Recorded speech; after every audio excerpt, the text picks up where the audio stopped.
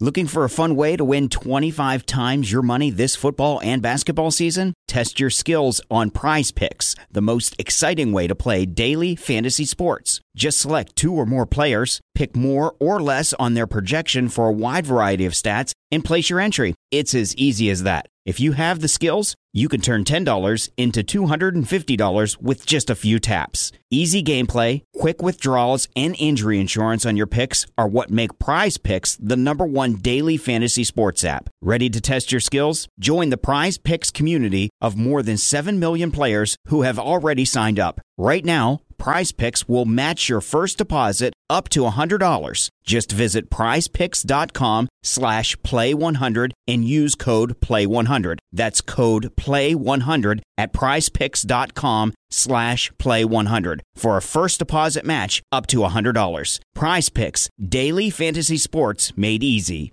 This is the summer to expand your horizons. You've had enough staying home. You've had enough confinement. It's time to explore. But before you set foot out the door, set foot in the ultimate travel shoes from Allbirds, like the breathable, silky smooth Tree Runner, the responsive foam and extra grip of the Tree Dasher, or the classic low-top look of the Tree Piper. Allbirds has a shoe ready for whatever adventures you have planned. Whether you're traveling to the ends of the earth or settling in for a staycation, you need a shoe that's versatile enough to go with any outfit, durable enough to wear over any terrain, and lightweight enough to make packing a breeze. Being made from insanely comfortable, breezy eucalyptus fiber is a plus, too. When you wear Allbirds tree shoes, you're in vacation mode before you even leave the house. They're the only shoes your suitcase needs. Boarding pass? Check. Passport? Check. The perfect travel shoe? Check. Find your perfect pair of Tree Dashers, Runners, Pipers, and more at allbirds.com. That's ALLBIRDS.com.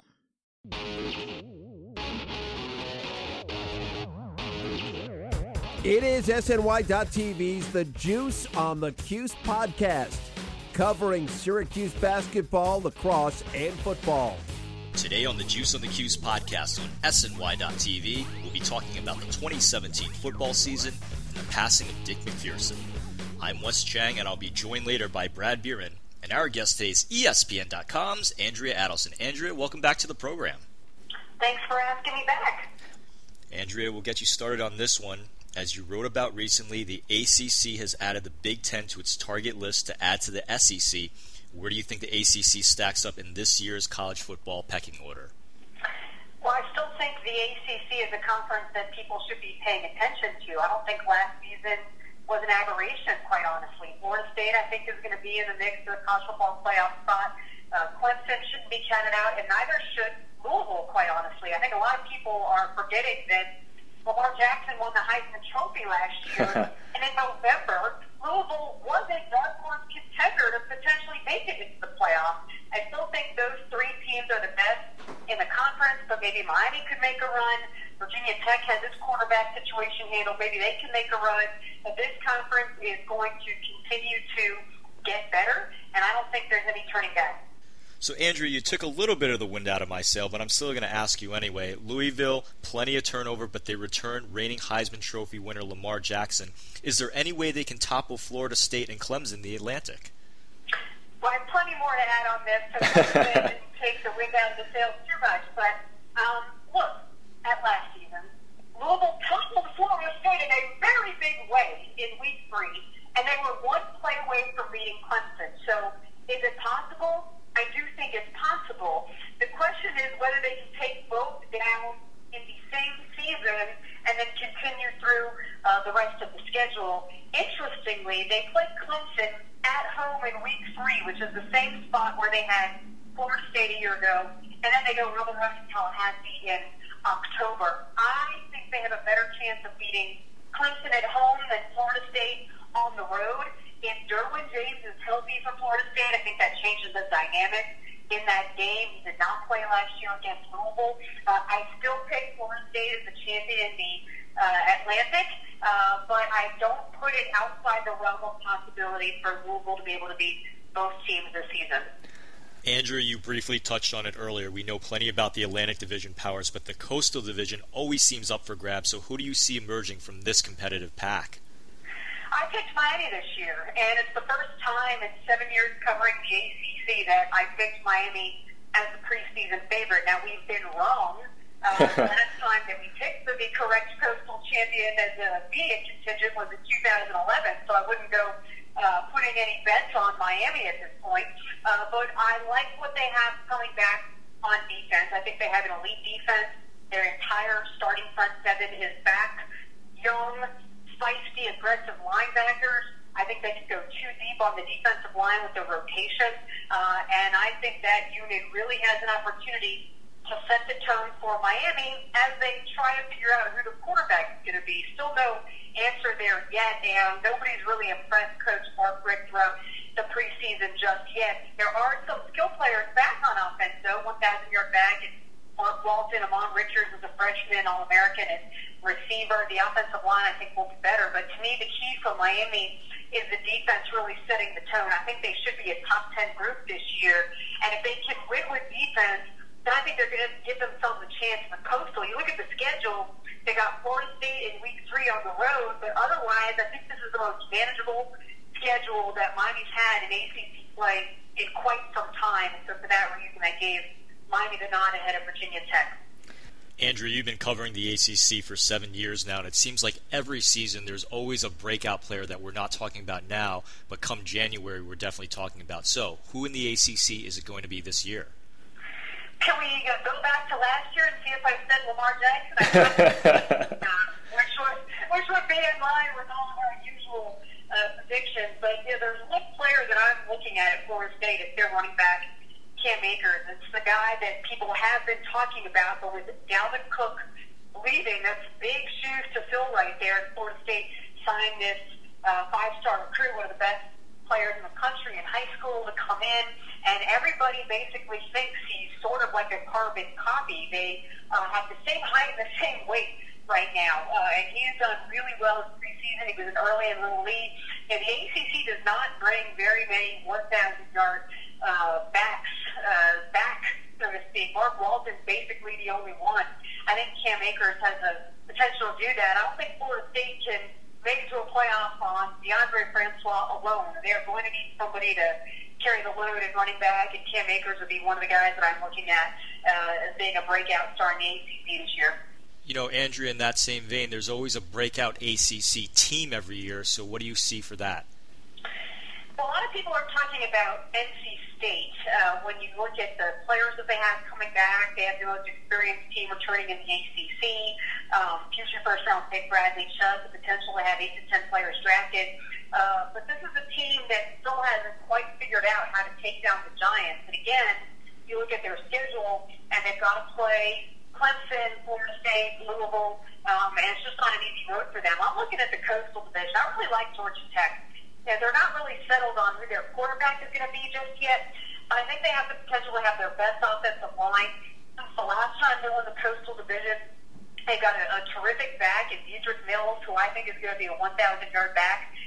And again, when you look at the way their schedule plays out, they get Clemson early, but for the most part, I think this is a favorable schedule for Georgia Tech. So this would be a team that wouldn't shock me if they won 10 games. And by the way, they open against Tennessee, and that's a game a lot of people aren't really talking about. People are focusing more on Florida State, Alabama, which they should, even NC State, South Carolina. But I think Georgia Tech got a terrific opportunity to set the tone right out of the gate and win that game against Tennessee in week 1.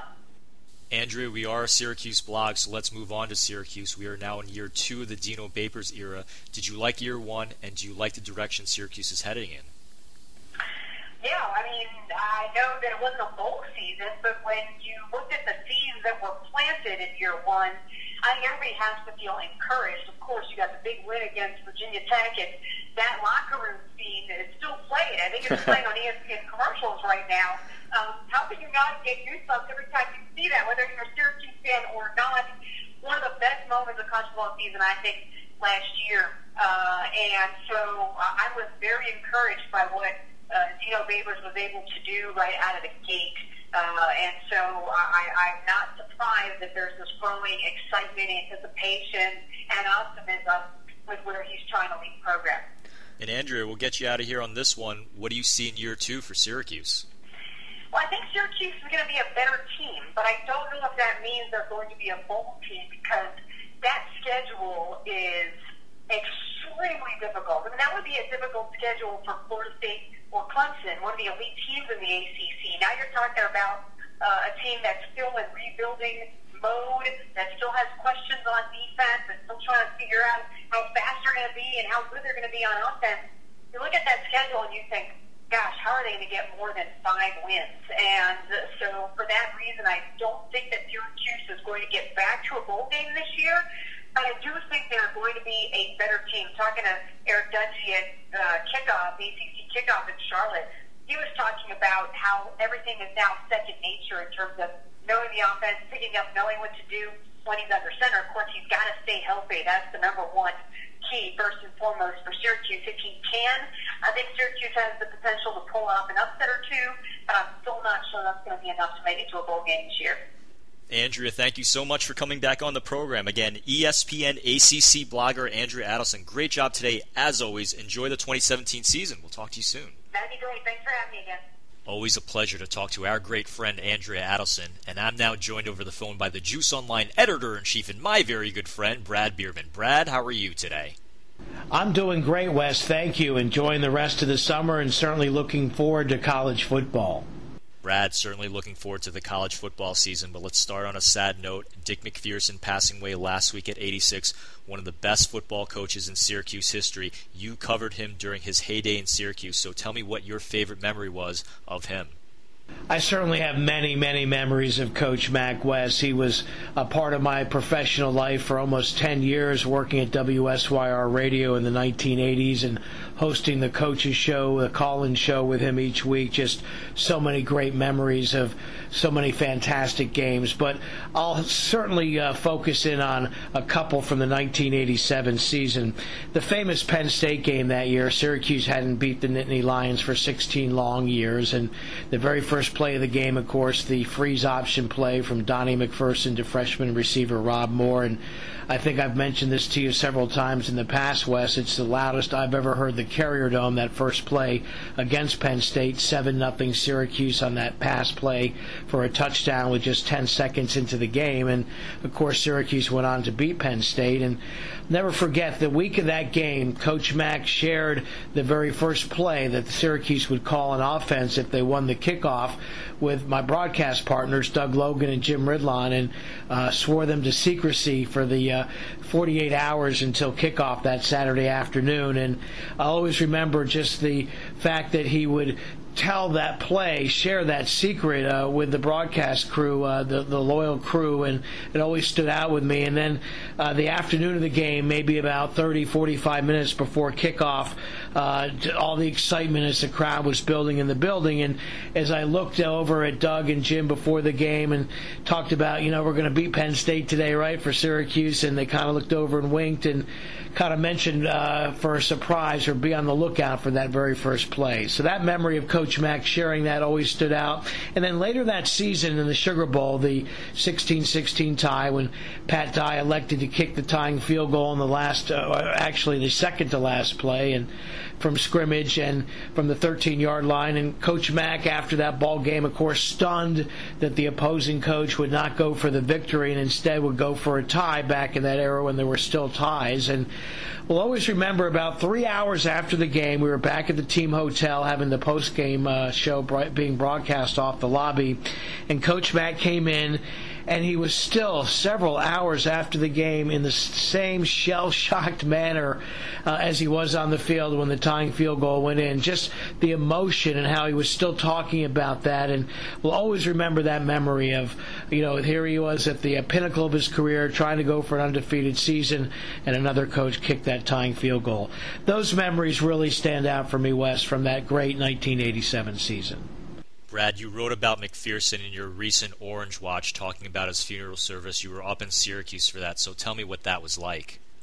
The service at Hendricks Chapel was just incredible, with the mix of the emotion, both, of course, sad and happy, and honoring the great life of Coach Mack. And as I was up in the balcony watching as people came into the building for about, the first 20 or 30 minutes before everything began, it was just amazing to see that the shared Syracuse connection of people like an NFL head coach in Doug Marrone, a FBS head coach in Connecticut's Randy Edsall, Hall of Famers like the great Floyd Little, football players from all the decades, 50s, 60s, 70s, 80s, 90s, broadcasters and ex-football players like Daryl Johnston, and then the current regime, all the athletic department personnel, current head coach Dino Babers, athletic director John Wildack, Jim Boeheim. To see all that, the shared Syracuse connection of all the people that were coming back to Syracuse, many from out of town, to pay their respects to Coach Mack, then mingled in with the current employees of the athletic department, current other Syracuse University professors and employees and people from the community. The entire scene as it unfolded was just incredible to witness. And beside the shared stories from the family, hearing from great broadcaster Sean McDonough, who was like a son really to Coach Mack, the son he never had, and sharing the inside stories of how Coach Mack from behind the scenes really helped Sean stay in school at Syracuse University when he was undergoing financial hardship midway through his undergraduate days, and to hear about his career developing because Coach Mack was able to help him quietly and behind the scenes stay at Syracuse and graduate and move into a broadcasting career, and then their shared love of the Boston Red Sox when Sean became the play-by-play voice, TV voice of the Red Sox in his early 20s, and of course Coach Mack being a Maine and New England native, big Red Sox fan in his entire life. So the great stories that Sean shared in his eulogy was just very touching. And then I guess the other thing that stood out was the inside stories from the family, the side of Coach Mack we never really got to see as he interacted with his children and grandchildren. All of those memories really made for just a really incredible ceremony and something that I was just so privileged and honored to attend and be around all the great people that had shared that Syracuse connection. Brad, are we ever going to see another Syracuse football coach quite like Dick MacPherson? Certainly never going to see another one like Coach Mack, simply because of the era he grew up in and the old school values he brought to football and his New England humor and his ability to interact with people, both strangers and friends, was just so unique. And I'd like to think that, the present era with Dino Babers and the recruitment of the kind of player that fits into the Syracuse family, a player that certainly has the on-field talent now to compete in the ACC, but also can be an athlete and a student to take the demands that come with Syracuse and academics and the community involvement for football players in the program. And just after a couple recruiting cycles, it's exciting to see what Dino Babers and his staff have done in bringing in that kind of athlete that was really symbolic of Coach Mack turning the program around in the 1980s. But don't forget, it took Coach Mack some time, 5 years to get to a bowl game, 7 years to compete on a national level,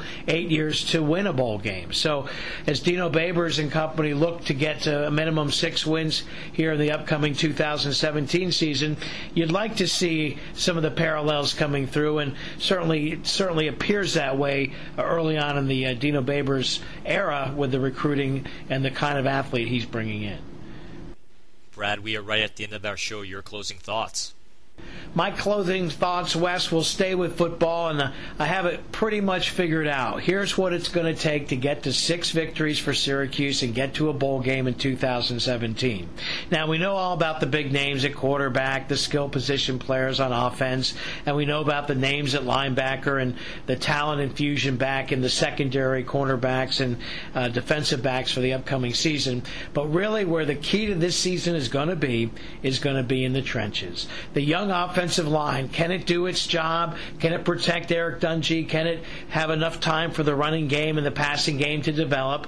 And can it keep the great defensive lines of Florida State, Clemson, and Louisville at burst, away from the Syracuse offense? That's certainly going to be the key from an offensive standpoint. And then defensively, on that defensive line, Will the DL be able to put pressure on the opposing quarterback and be able to put pressure on opposing running games? This is going to be the key for the upcoming season.